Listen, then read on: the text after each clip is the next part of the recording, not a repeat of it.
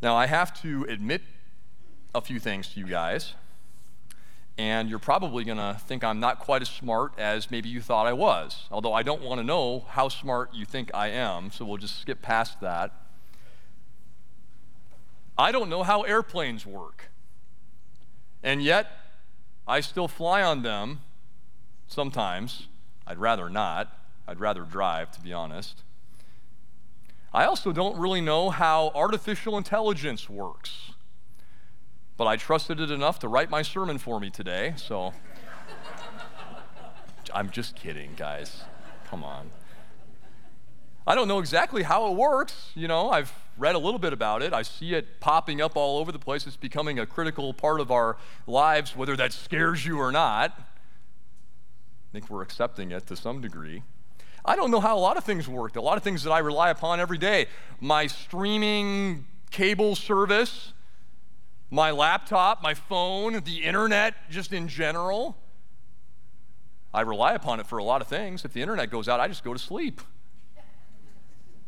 But I rely upon these things, and so do you for entertainment and for communication and for getting work done and for gaining knowledge, all sorts of things. We don't quite understand how they exactly work or fit together, and yet we rely upon these things. We in a way, believe in them, I guess you could say. They're a part of our lives. These things are mysteries, though, to me. I struggle with total understanding. There's a lot of things that are mysteries in life. Maybe you guys are thinking of other things that maybe are kind of mysterious. Maybe you know a little bit about it, but you don't know it to the nth degree, how it all fits together, how it works, and all of that. But we do, even though we don't have total understanding of everything, we do accept things and actually kind of put our trust in a lot of things. Well, on this Sunday, which we call Holy Trinity Sunday, we're going to be talking about one of life's greatest mysteries, the doctrine that there is one God and yet three distinct persons, the Father, the Son, and the Holy Spirit. And this doctrine of the Holy Trinity, it is clearly taught in the Scriptures, but it is not clearly explained, much to our chagrin, perhaps. It is there for us to see that there is a Father, Son, and Holy Spirit, but it is not always obvious exactly how it works, the inner workings of the triune God. And so we have to admit on some level that it is a mystery. But I thought we would take a little journey through the Scriptures today and hit on some of the passages from which we get this teaching about the triune God. So ready or not, we're going to do that. But first, I wanted to ask you guys, did you guys know that the word Trinity or triune God, it does not appear in the Bible? Some of you, I can tell you're shaken by this knowledge. Yeah, that's okay. It doesn't really matter. It's just a word that we've kind of coined to, in a shorthand way, explain how God has revealed himself to us. But we see, again, even though the word Trinity's not there, even though we don't have a long, essay about this is how the Trinity works, a letter of Paul or something, it shows up all over the place. So let's look and see where we see the triune God. Well, we've already seen it here in our Genesis reading. In the beginning, God created the heavens and the earth. A lot of times when we say God, if you just say God, sometimes you're referring to the triune God, but also maybe in particular, you're referring also to the Father, that first person of the Trinity. I think that's how it is here. In the beginning, God created the heavens and the earth. The earth was without form and void, and darkness was over the face of the deep, and the Spirit of God was hovering over the face of the waters. Okay, so we've got the Father and the Spirit. Where's the Son? Well, let's check in with Gospel writer John, chapter 1. This is kind of the counterpart to the Old Testament narrative of creation. We have John, it seems like he knows he's writing the New Testament here, and he says, in the beginning was the Word. Is the Word, is that like a book, or is it a person? Who or what is the Word, guys? Help me. Oh, come on. Say Jesus' name boldly. Yeah, okay. Jesus. Jesus is the Word of God, the Word made flesh.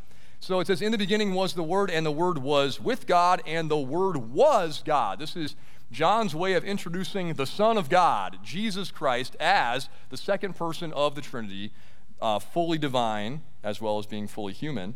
So he was in the beginning with God. All things were made through him, and without him was not anything made that was made. So we see here, between Genesis and John, we see all three persons of the Trinity working together in creation. More on that in a little bit. We go forward, though. Still in Genesis chapter 1, another Trinitarian passage that we have. Then God said, let us make man in our image. That plural throws you a little bit, doesn't it? After our likeness. Father, Son, Holy Spirit. We go into Matthew's gospel. Matthew chapter 3, we've got Jesus being baptized in the Jordan River by John the Baptist. And when Jesus was baptized, immediately he went up from the water, and behold, the heavens were opened to him. And he saw the Spirit of God descending like a dove and coming to rest on him. And behold, a voice from heaven said, this is my beloved Son, with whom I am well pleased. The voice of the Father, right, as the Spirit rests on Jesus, the Son of God, being baptized. Then we get into 2 Corinthians. And Paul, he likes to sign off his letters sometimes with a nice benediction, a nice pastoral blessing. Us pastor types like to plagiarize this one from Paul. It's a good one. Why reinvent the wheel? But this is very notable because this is just a few decades after Jesus lives and dies and rises again and ascends that we have this Trinitarian theology that we see very clearly from Paul. He says, the grace of the Lord Jesus Christ and the love of God and the fellowship of the Holy Spirit be with you all. Three distinct persons of the Trinity right there. One more passage here from the Bible.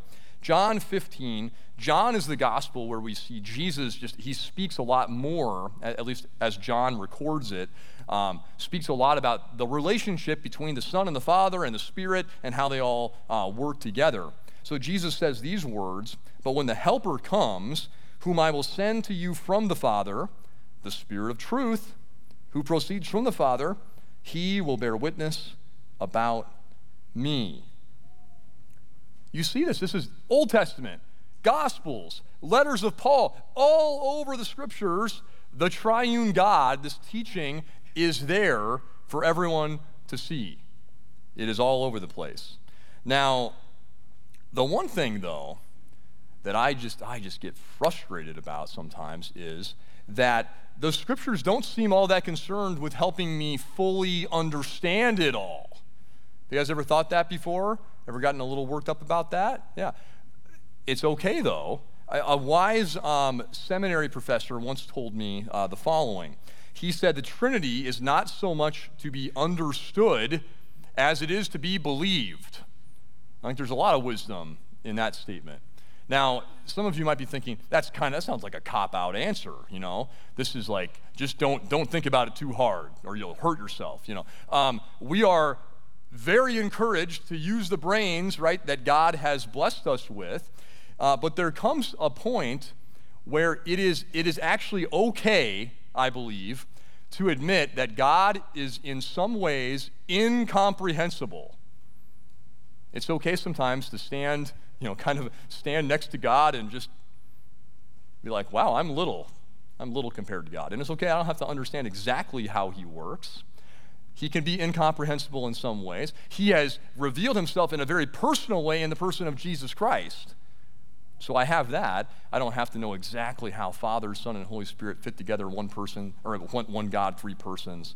That can be a little bit tricky. It is okay for us to believe in a mystery that we don't fully understand.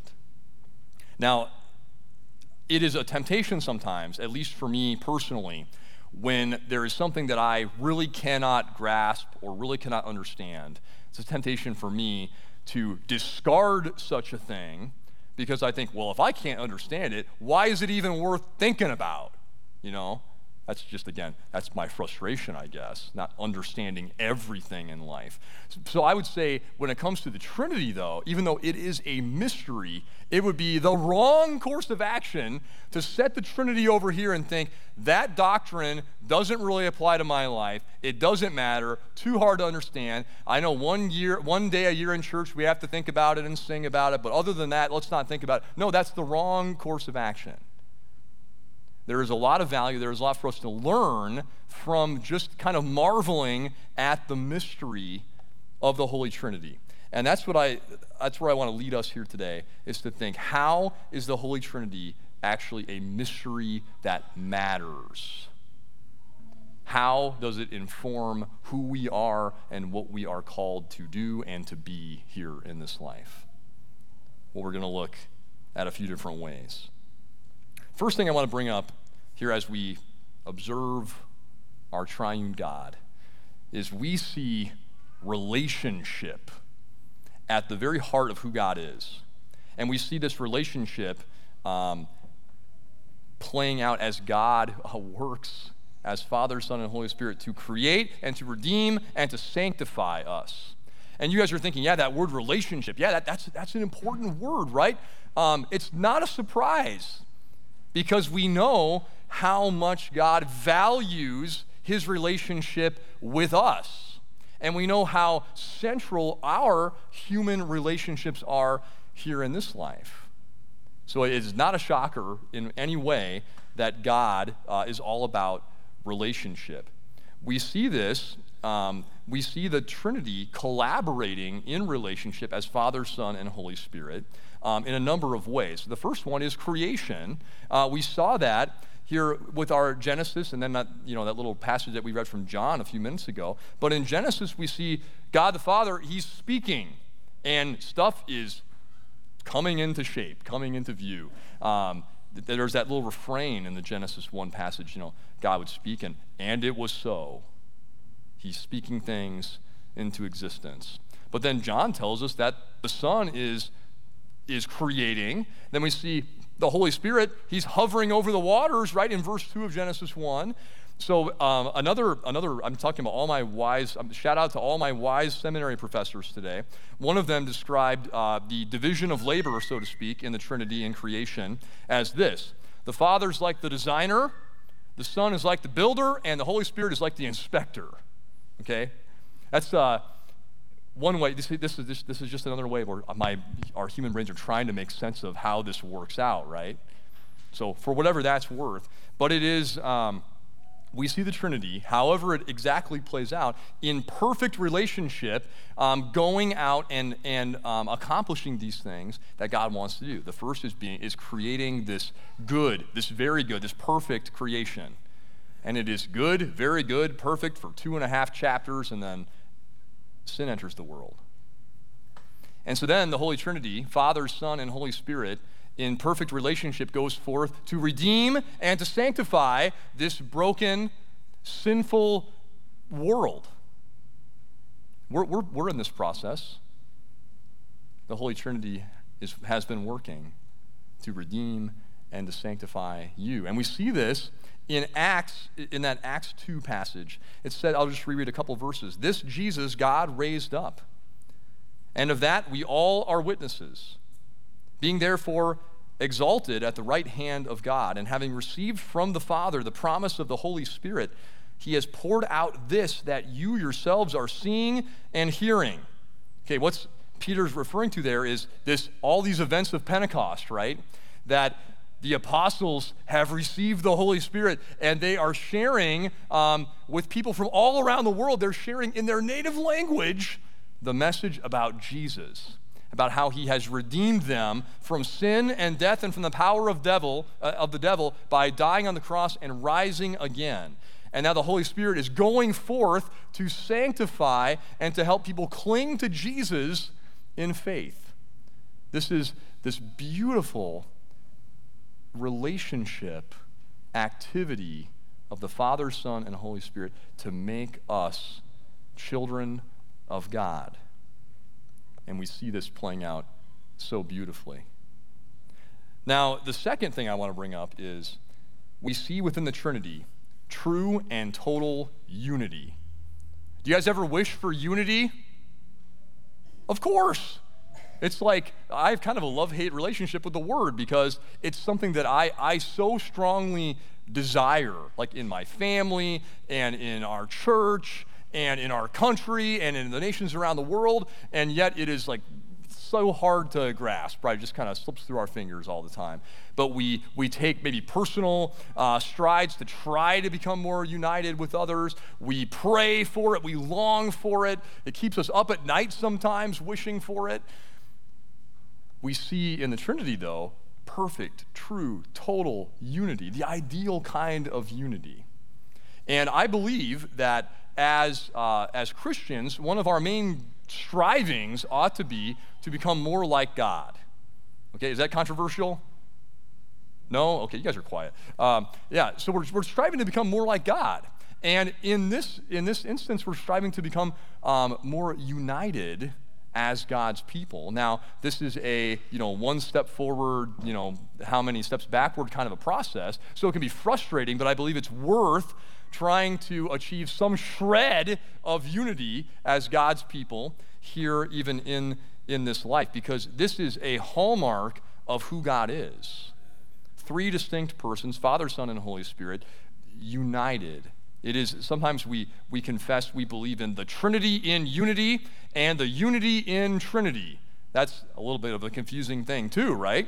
We don't have to understand it.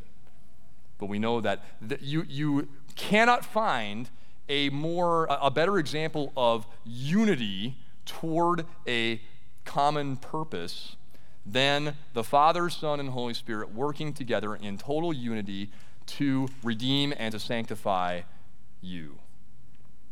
And so we strive, even though we may only get just a little shred of it, we strive as God's people to be united, because that's how God is, and we want to be more like God.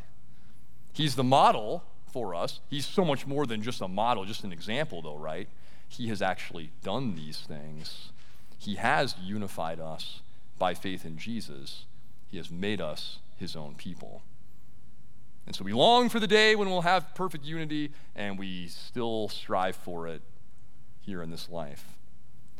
Now, the final thing I want to bring up here today, what we can learn about, or what we can learn from the Holy Trinity, is we see sending as a central activity of the Trinity. Sending. The Father sends the Son. The Son sends the Spirit. The Spirit sends people back to the Son, who in turn sends them back into right relationship with the Father. Did you guys follow that one? Yeah, here, I'll put it up on the screen too. So the Father, it's just kind of a simple, beautiful little way to understand how the Trinity is sending. The Father sends the Son right into the world to become a man. The Son, after ascending, sends the Spirit. The Spirit always bears witness about the Son. And the Son's main purpose was to reunite us with the Father. That's pretty simple. I still don't know if I totally understand it, but it's about as simple as I can explain it, I guess. And so we see this sending among the Trinity, but then God also involves you and me in this sending. And we see this with Jesus and the disciples with the Great Commission. And it's kind of there's a fun little detail in that passage that maybe you overlooked. I tried to read it so that you could kind of pay attention to it. But it says that Jesus, the risen Jesus, appears to them, and they're worshiping him. But then it says, but some, what did some do? They doubted. But some doubted. And this is kind of this is a Holy Trinity Sunday. It's kind of a doubting day, isn't it? Because we think about the incomprehensible nature of the Trinity and we doubt. And sometimes I get kind of worried on this day. I'm like, do I understand the Trinity well enough to be called a Christian? Should I even be a pastor if I don't totally understand it? Right? It's kind of, maybe it causes some anxiety in some of you who like to understand things. What does Jesus do with these doubters on this day? Does he say, here's a list of books you have to go read. You're disqualified for now. Come back, you bring me the essay questions, and then once I grade them satisfactorily, then you can go. No. They're worshiping, some are doubting. Jesus knows this, right? He knows everything. And he still says, all authority has been given to me. Go and make disciples of all nations. He sends them out. So if the doubting disciples weren't off the hook, I guess we're not either, okay? I'm just going to use some logic and say that.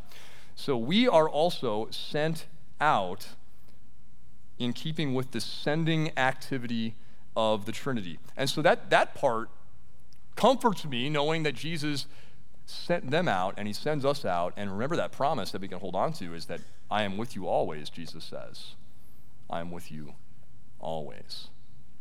Now, I want to just give a few closing thoughts here for what can we as the church today learn from the Father, Son, and Holy Spirit about these things we've been talking about: relationships, unity, and sending. Because we are children of the Father, we are redeemed by the Son, we have been sanctified and kept in the true faith by the Spirit. And so as believers in the triune God, we rejoice in the relationship that God has made with us.